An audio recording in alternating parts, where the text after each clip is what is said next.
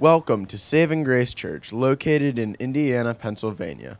Our mission at Saving Grace Church is to love God, love others, and reach the world for Christ. We hope that this message brings you closer to God and helps strengthen your walk with Christ. Well, good morning, everyone. My name's Joe, if I haven't met you yet, one of the pastors here, and excited to continue our series that we started last week called Summer in the Psalms. And actually, the next time we do this, it will actually be the real summer. We got a few days to go yet, but Summer in the Psalms. Today we're going to be in Psalm 145. So if you have a Bible, you can turn there. If not, we'll project it behind us. Let me just pray. Lord, I pray that you would cause us to praise you for who you are more and more. And as we do that, everything else in our lives would fall into place. And I pray we would be centered on you and who you are and what you've done for us. And I pray you'd fill us with joy and confidence in you. And like the psalmist says, we would praise you every day of our lives because you're worthy of praise. And we ask all this in the name of Jesus Christ. Amen. Psalm 145. So, have you ever been so excited about something that you couldn't contain it? So, maybe it was something you ate. You went to a seafood restaurant and it tasted so good and you wanted to share it with other people. Or maybe you were hiking in the woods and you saw a bear with 3 cubs. Or maybe as we were on vacation, we were swimming in the Gulf of Mexico and we saw fish kind of everywhere. And my son found a starfish, and we found hermit crabs in the water, and we found these kind of crazy looking snail things in the water. Have you ever found something or experienced something that you just wanted to share with other people?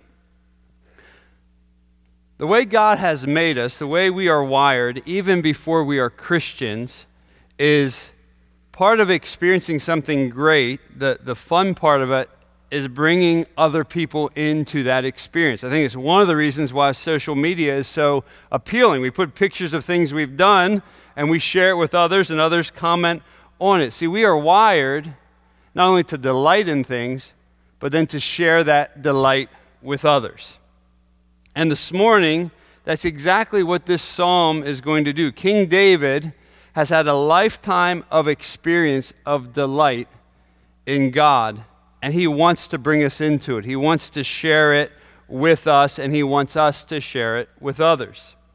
So the title of this message is The King Has a King. The King has a King. King David indeed has a king, and he wants us to know all about his king. So I'm going to read Psalm 145 in its entirety, and then we'll walk back through it. You can either follow in your Bibles or look behind me. Psalm 145, it's entitled, through inspiration, A Song of Praise of David. I will extol you, my God and King, or I will praise you, my God and King, and bless your name forever and ever. Every day I will bless you and praise your name forever and ever. Great is the Lord and greatly to be praised. His greatness is unsearchable.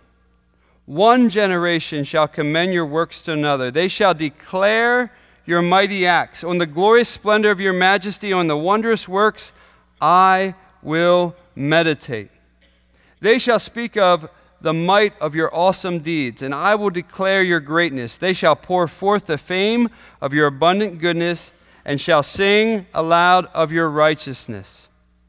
The Lord is gracious and merciful, slow to anger, abounding in steadfast love. The Lord is good to all, and his mercy is over all that he has made. And your works shall give thanks to you, O Lord, and your saints shall bless you. They shall speak of the glory of your kingdom and tell of your power, to make known to the children of man your mighty deeds and the glorious splendor of your kingdom.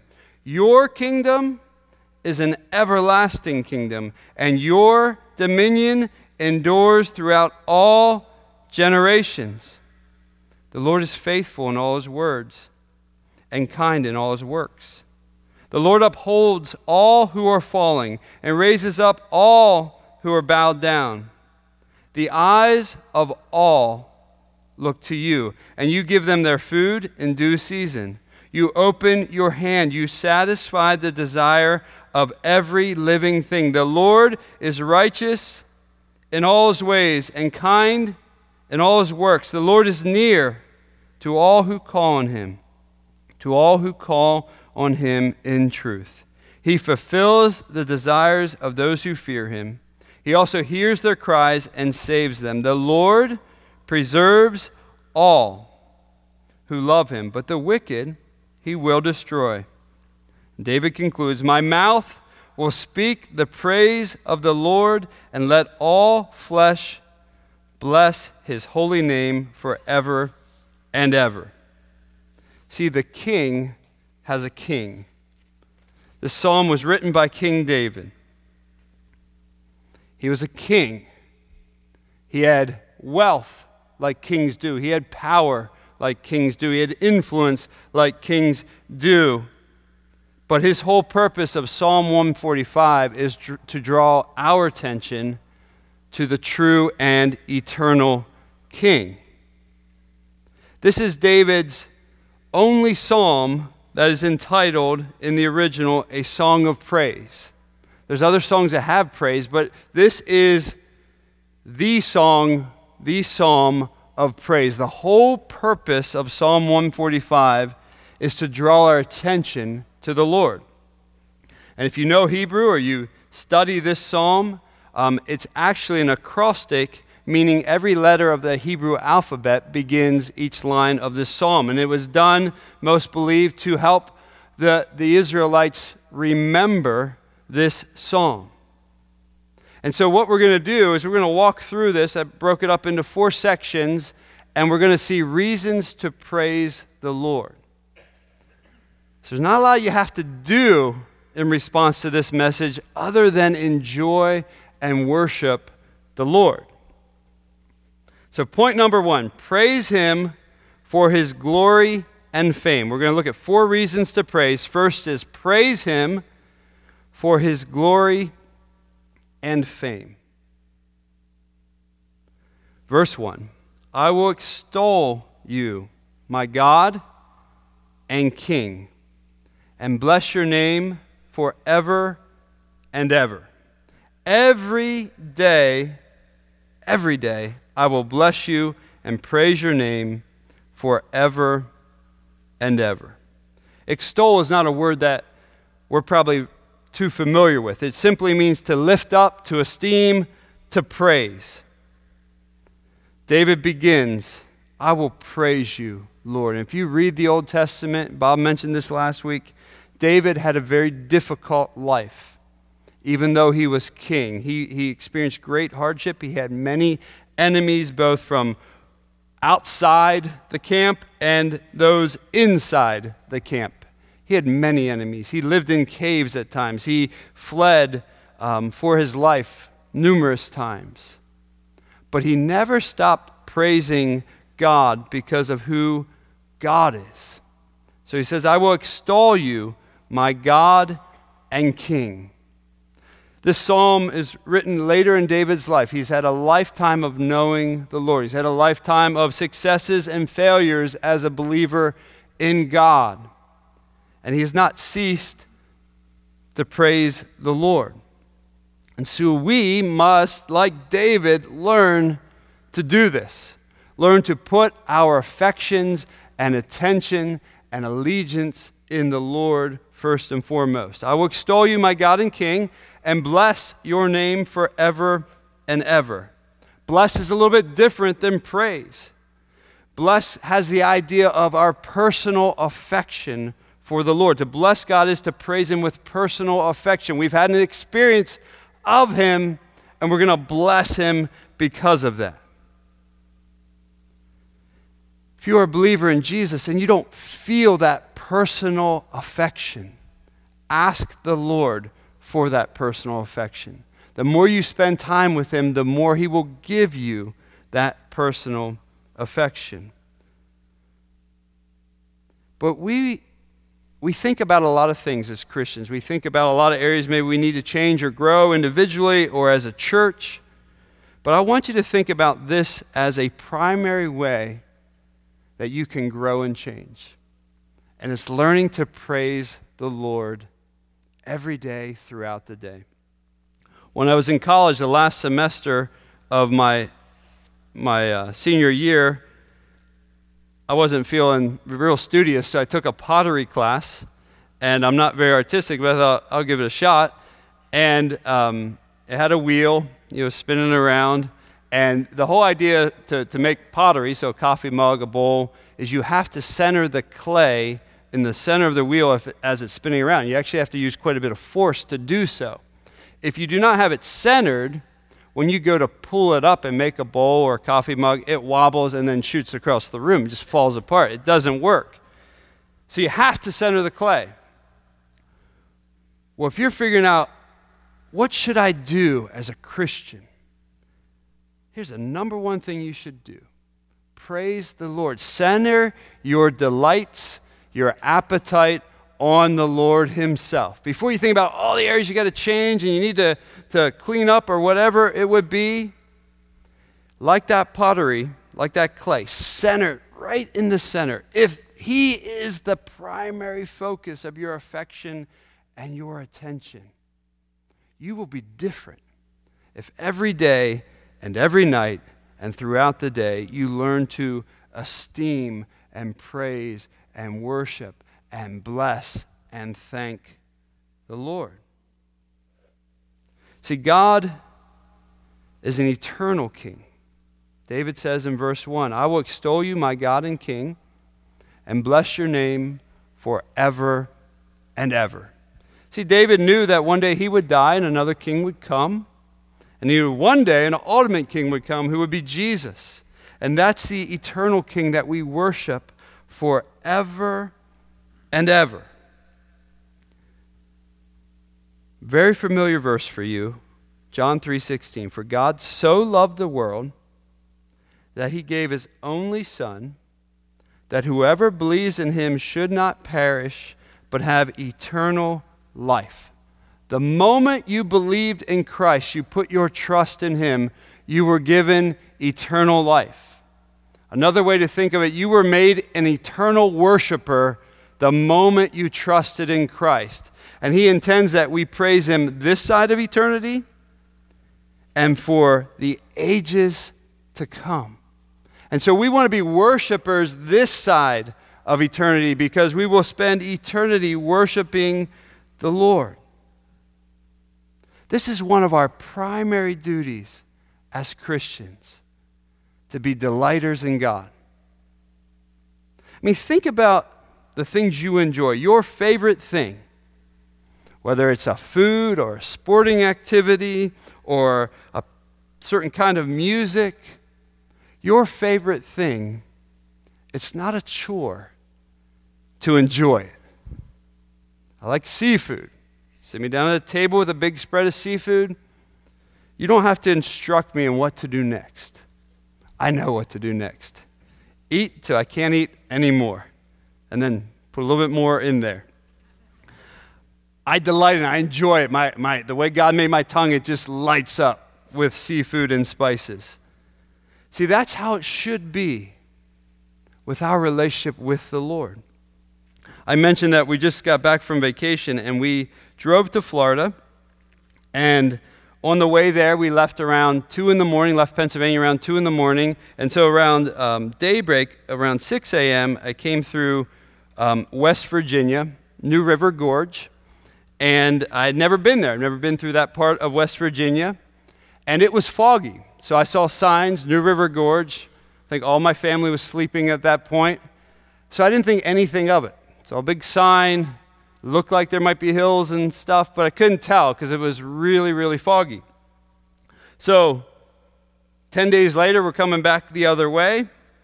It's daylight, everybody's awake. We see the same brown signs, New River Gorge National Park. And it's this beautiful, incredible gorge that you drive across this bridge and you see this incredible valley. That is gorgeous. It's incredible. And so we stopped, we got out, we walked around, we took pictures, and it was extremely enjoyable. At least for me. Not everybody in the car was as excited, but Mary and I, we were in. This is awesome. I won't name names, but it was good. And nobody had to tell me what to do. Like, hey, you should be excited about this because this is actually a pretty deep gorge and it's an incredible view that God made. It was extremely natural to enjoy it. But keep in mind, 10 days earlier, I drove over the same bridge. I looked out the exact same spot and I saw nothing but fog. I think at times our Christian life can be like that. We have the exact same book. We are in the exact same building, singing to the exact same God. But at times, the fog of internal struggles and conflicts, relational, external struggles and conflicts, life pressures, sickness, financial strain, all that tangled together. We're like on the bridge, we're looking out, but we see nothing but fog. And what we need is the Lord to clear it. We need to spend time with Him over and over again and ask Him to clear it so that we can see Him. And as He clears it, you will be different. You will have faith for all those things that are foggy as you spend time with Him. See, David says in verse 2, and if you know his life, this is no small thing. Every day I will bless you and praise your name forever and ever. Every day when King Saul and his guys are following me around to kill me, I will bless you. Every day when my enemies are mounting in large numbers, I will bless you. Every day, in one part of the Bible, he acts like a wild man, a madman, just so he wouldn't get harmed. Every day, I will bless you and praise you. At one point, David had a massive moral failure that led to another major sin in his life. And he turned back and he sought forgiveness. Every day, I will bless you and praise your name forever and ever. Make that your resolve because of what Christ has done in your life. And the reason is verse 3. Great is the Lord and greatly to be praised. And His greatness is unsearchable. Great is the Lord, greatly to be praised, and His greatness is unsearchable. This word great is a word that is so overused that we miss what it's saying. We have a president right now that seems to use this every time he talks. Somebody asks me how I'm doing, I might say, I'm doing great. And so we miss what it's actually saying. Great is the Lord. I looked up some of the different ways to think about this word. Great, unusually or comparatively large in size. God is fully present everywhere. He is great. Large in number, numerous. God's kingdom is expansive and ever growing. Great, unusual or considerable in degree, power, or intensity. God's power, God's intensity, God's sovereignty, God's knowledge. It's unusual, meaning there's nothing like it at all. He is great. He is always worthy of praise because He never changes. He is very different than us. Now, there are some attributes we share, and there are many that we do not share. And so He is great, and we want to worship and enjoy and bow down to Him. If you were here the last few weeks when we went through our series in Job, when we got to chapter 38 through 41, it describes how different God is than us, how much greater God is than us. And it's a good chapter to read, or a section of chapters to read over and over again. See, we don't want to praise God because of how our day is going, or our week is going, or our month is going, or our year is going, or our lifetime is going. We want to praise God because of who He is. He wants us to praise Him because of who He is. And as you do that, you will be changed from the inside out. You will be different, I promise, as you praise God. Verse 4, one generation shall commend your works to another and shall declare your mighty acts. One generation shall commend your works to another and shall declare your mighty acts. Since God had a people, this has always been His plan. From one generation to the next, a transfer of who God is and a declaration of His mighty acts. Have you ever thought, this is going to seem unrelated for a moment, but have you ever thought of how Steelers fans are created? Have you ever thought about that? Have you ever thought, how did we go from the steel curtain in the 1970s, made it through the 90s, present day Big Ben era, and there's always been Steelers fans. If you go to a Steelers game, there's all ages there. How did that happen? Did that happen by dry and cold lectures about, here's what a Steelers fan is, here's how you shall act when you go to a Steelers game, here's what you should do? How does it happen? Well, my son is 16, so we indoctrinated him young. His Aunt Mo bought him a Steelers onesie when he was a tiny little baby.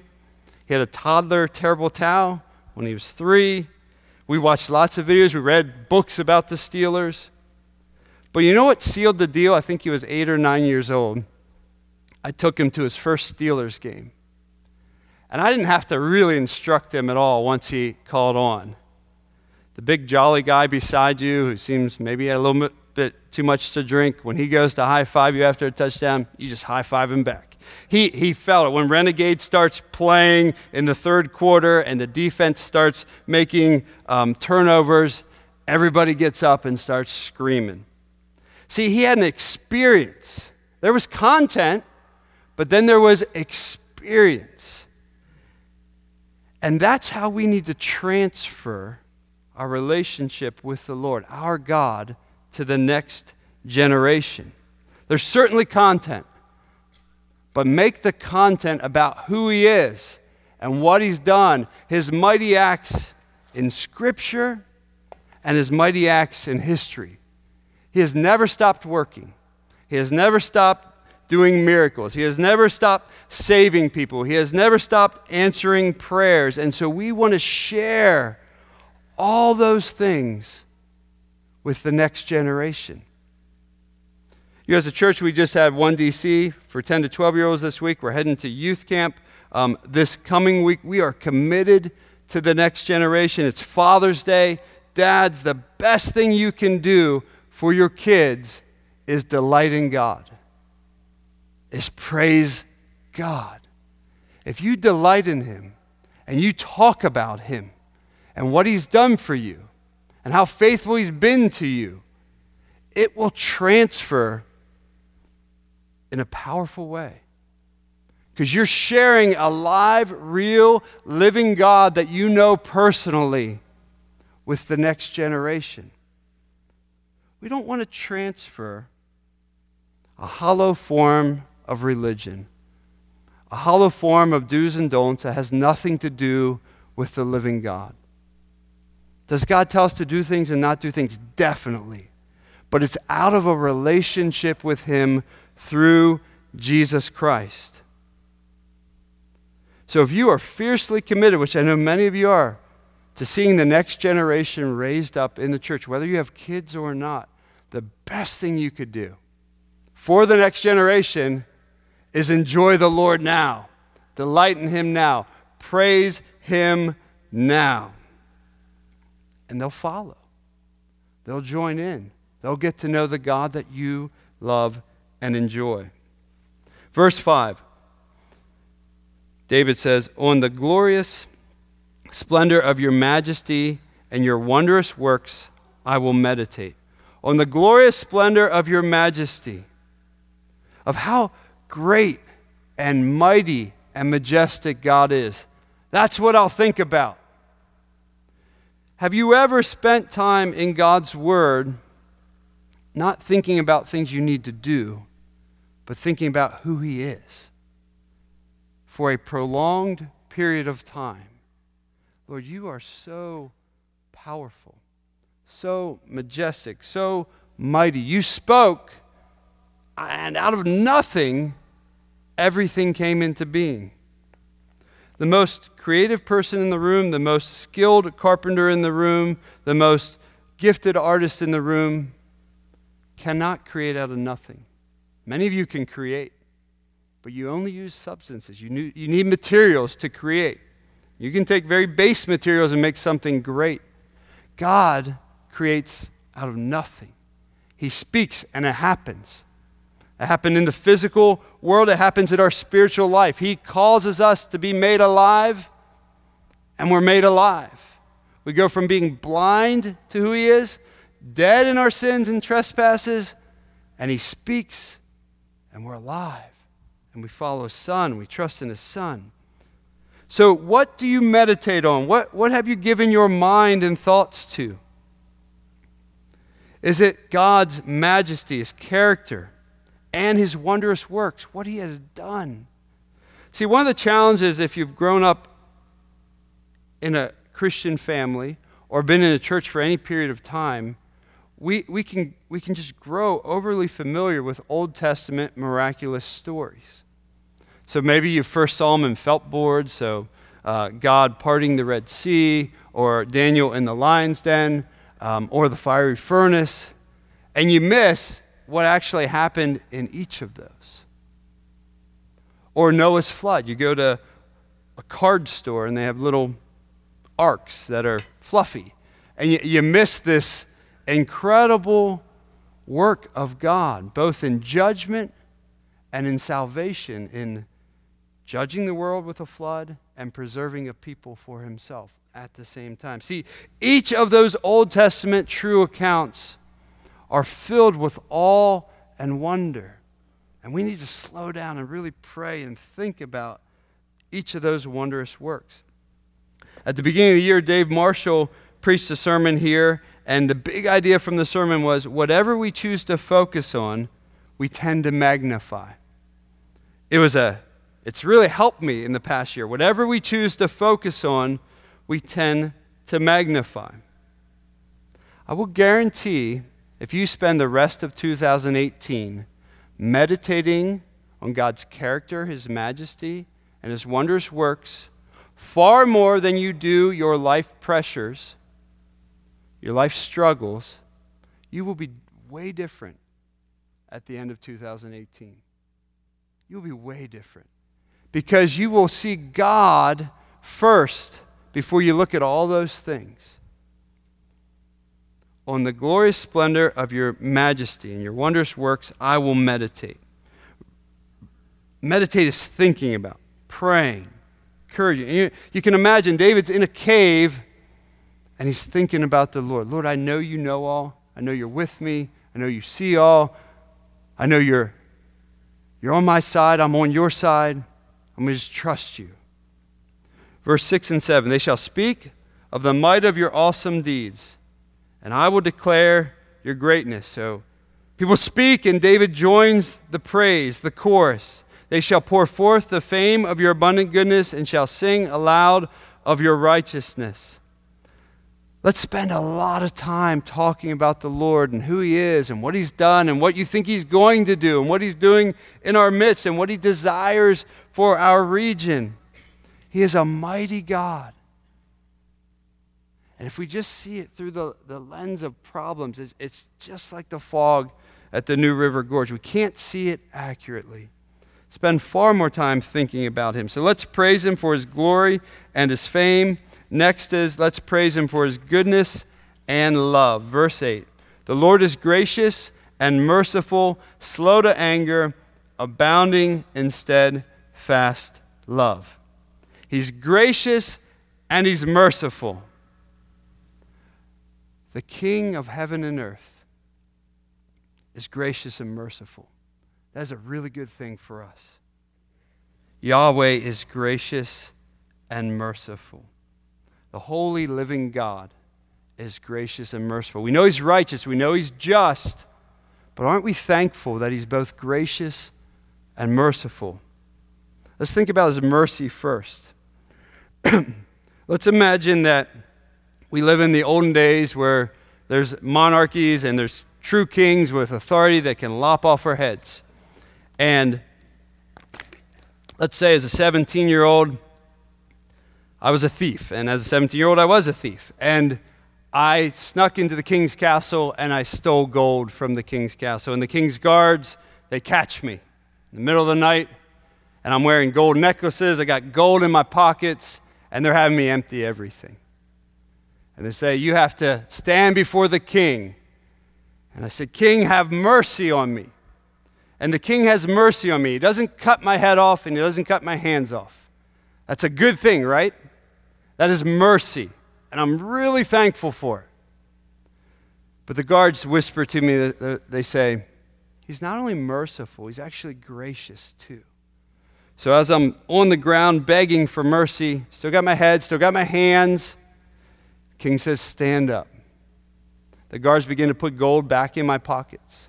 They begin to put a golden necklace around me. The king takes his crown and he puts it on my head and he says, you are part of my royal kingship. Went from being a thief to being part of the king's kingdom, one of his guys. That's what God has done for us through Jesus Christ. There's no more hell or wrath for those who believe in Jesus Christ, who accept who he is, fully God, fully man, his substitutionary death on our behalf, believe in his resurrection from the dead. No more wrath. But then we're adopted into his family and we're made joint heirs with Christ. The Lord is gracious and merciful, slow to anger and abounding in steadfast love. Isn't that cause for praise? Look at Romans 5, 6 through 8. This is why we have the stolen gold in our pocket. For while we were still weak, at the right time Christ died for the ungodly. Christ the Messiah, the promised deliverer. For one will scarcely die for a righteous person, though perhaps for a good person one would dare even to die.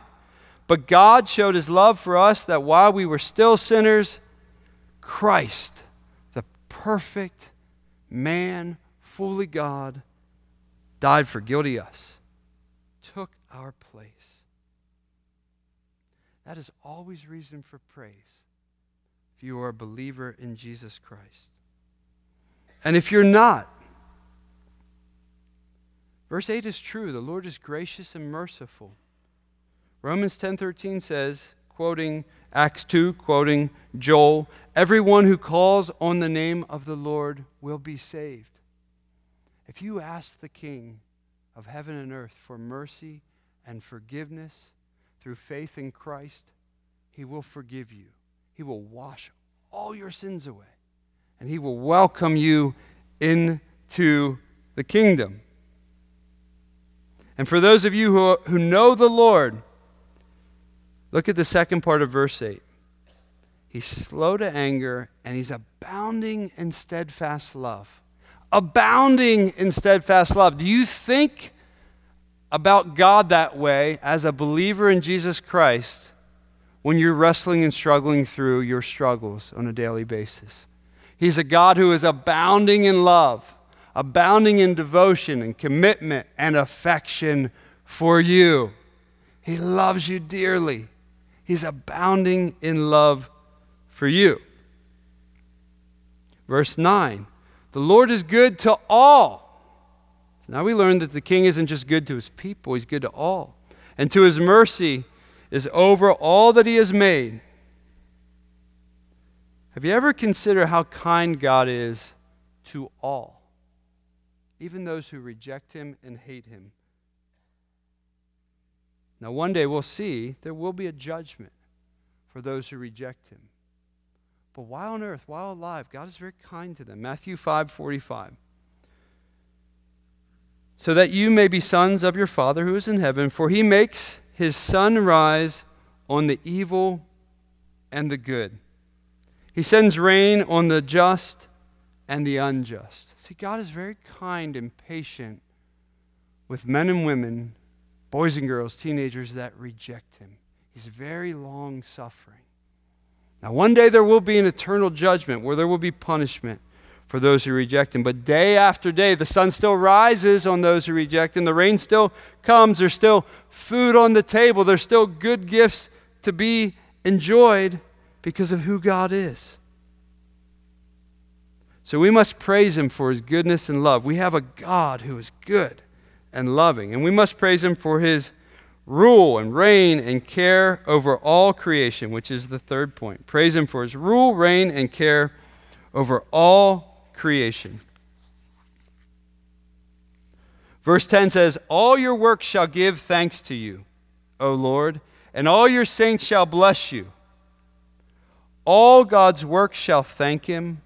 All God's works shall point to him. Everything that God has made is to give him praise and glory. When I'm sitting in my backyard this time of year, I hear birds and see butterflies, and there's snakes crawling around, and there's squirrels climbing through trees, and there's birds eating worms in the yard, and there's flowers springing up that we didn't even plant. They're all pointing upward to a maker, to a creator. They're all, in a sense, giving thanks to the Lord.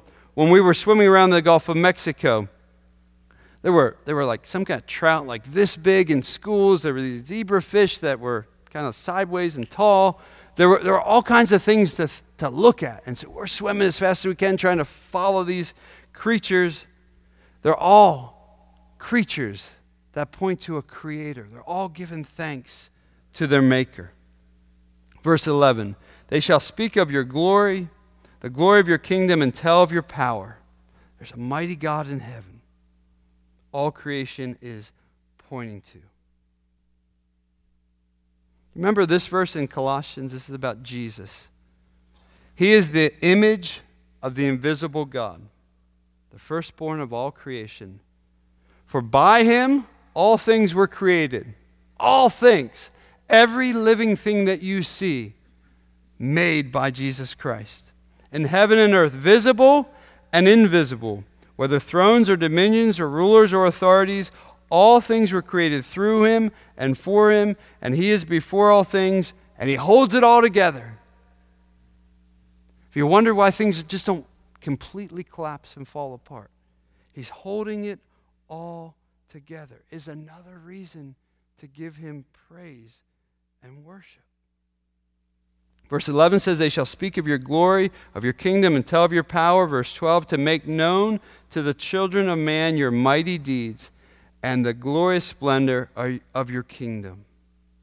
See, we don't want to live in this world made by God, screaming that he exists and that he is good and that he is watching over all of his creation, and then live, even as Christians, like he doesn't care or he can't help or he isn't interested. That is so foreign to who he is. If you were paying attention this week, I think it was on Thursday in Indiana County, particularly the northern end, was in a tornado warning for a while. I was talking to Bob about this the next day, and he said, had no idea what happened. So he was happy and peaceful. Wasn't contemplating, should I actually do what they're saying and go to my basement and hide out for a little bit? But as we're watching the news, and I'm watching it with my kids, and we're kind of right in the path. Said, well, hey, I think now's a good time to pray. And what I prayed was the passage from the book of Mark where Jesus looks right at the storm and tells the wind and the waves to cease. See, we follow a God who can do that, who can just speak and silence and calm comes over this incredible storm. Now we trust him. We don't know if he will always do that, but it really pleases him to petition him in a way that acknowledges his power and his love and his care. And so that's what we did. And then I asked my kids, do you want to get in the car and see if we can see this? And Mary was away. And they said, that's not a good idea, Dad. And I listened. I always wanted to be a storm chaser. I said, Isaac, we have a sunroof. I said, Isaac, you can hold the camera and I'll drive. We didn't do that. But the point is, God loves when we petition him in ways that is fitting with his character of who he is, that we have faith. We really believe when Jesus stood up and told the wind and the waves to cease, that he can really do that. And he has not changed. Verse 13 and following. Your kingdom is an everlasting kingdom. It's eternal. Your dominion endures throughout all generations. He's always reigning. Your Bible might have parentheses here. The Lord is faithful in all his words and kind in all his works. Side note, the purpose of those parentheses, in many manuscripts, that sentence shows up, and some they don't. So there's a debate. Is that part of the inspired passage? I'm not sure, but the words are true and confirmed in Scripture. So the Lord is faithful in all his words and kind in all his works. You can study that and figure that one out. Verse 14, the Lord upholds all who are falling and raises up all who are bowed down. The eyes of all look to you, and you give them food in their due season. That's all of creation, including mankind. See, we have no food, we have no money, we have no shelter, we have nothing if our provider doesn't provide it. We think we get it by jobs, but he's the one who gives us the jobs. He's the one who gives us the ability for the jobs. It all comes from him. Verse 16, you open your hand, you satisfy the desire of every living thing. See, God's kingdom is forever, and he's like the best keeper, gardener, tender, shepherd who just watches over his creation. It's actively involved. And more importantly, he's the good shepherd who watches over his flock. He tenderly cares and keeps us. He cares and keeps us when we're screaming and doubting him and acting like we don't even have a shepherd who watches over us and loves us. He watches over us when we're looking for him for our next bite to eat. He watches over us when we cry out for help. He watches over us when we get stuck in thistles and briars. He watches over us when we almost fall off a cliff. He watches over us when we do fall off the cliff. He dives after us. He picks us back up. He carries us back and puts us back with his people. See, he tenderly watches over us. So we have so many reasons to praise him. Let's keep our eyes up and look to him. I was studying for this passage, and I read a quote of an older guy, like hundreds of years ago, and it was in the time of barrels, and where you'd have fish in barrels for food, and he said something like, God hears when we begin to scrape the barrel, meaning like we're almost out of food, and he can hear us scraping it, like, uh-oh, we're running out of money. So it could be for us, modern day, we look at our bank account, uh-oh. We go through our summer clothing. Maybe I had $20 from last summer. Maybe I'll check every pocket. Maybe we look through the car. Maybe I had an extra $20 bill somewhere. We start scraping. We start looking. We start getting desperate. And the old guy was saying, he knows when that's happening. He hears when that's happening. And he cares about when that's happening. And we know that. Look at Matthew 6. This is Jesus' words. I'm not going to make any comments, and then we'll just land at the last point here. Therefore I tell you, Jesus is saying, do not be anxious about your life, what you will eat or what you will drink, nor about your body, what you will put on.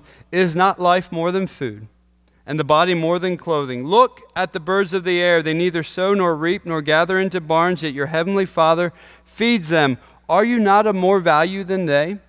And which of you, by being anxious, can add a single hour to the span of his life? And why are you anxious about clothing? Consider the flowers, the lilies of the field, how they grow. They neither toil nor spin. Yet I tell you, even Solomon in all his glory was not arrayed like one of these. But if God so clothes the grass of the field, which today is alive and tomorrow is thrown into the oven, will he not much more clothe you, O you of little faith? Therefore, do not be anxious, saying, what shall we eat, or what shall we drink, or what shall we wear? For the Gentiles seek after these things. Your heavenly Father knows that you need them all. Here's what we should do. But seek first the kingdom of God and his righteousness, and all these things will be added to you.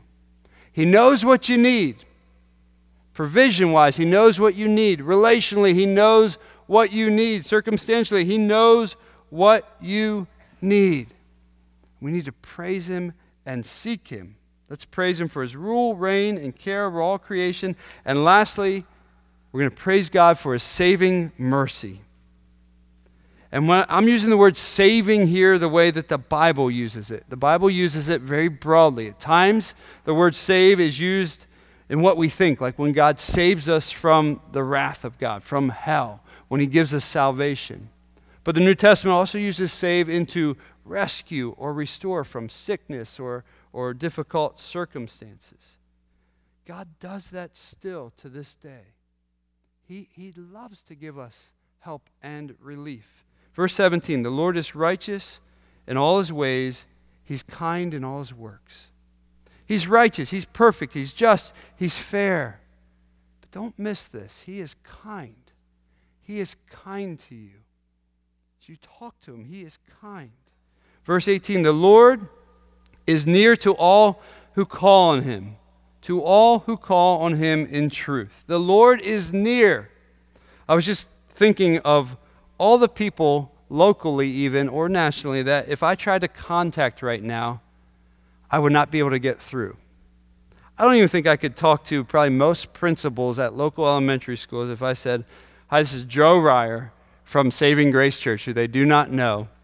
I'd probably talk to their administrative assistant, and they might take a message, and they might get back to me.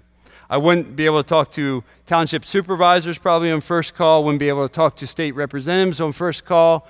I wouldn't certainly be able to talk to any kind of significant leaders with the first phone call to the White House. Hey, can I talk to President Trump today? I want to ask him something. Need help with something?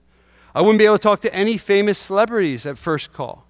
Hey, LeBron James, I know you make millions and millions and millions of dollars. Looking for like 1,000.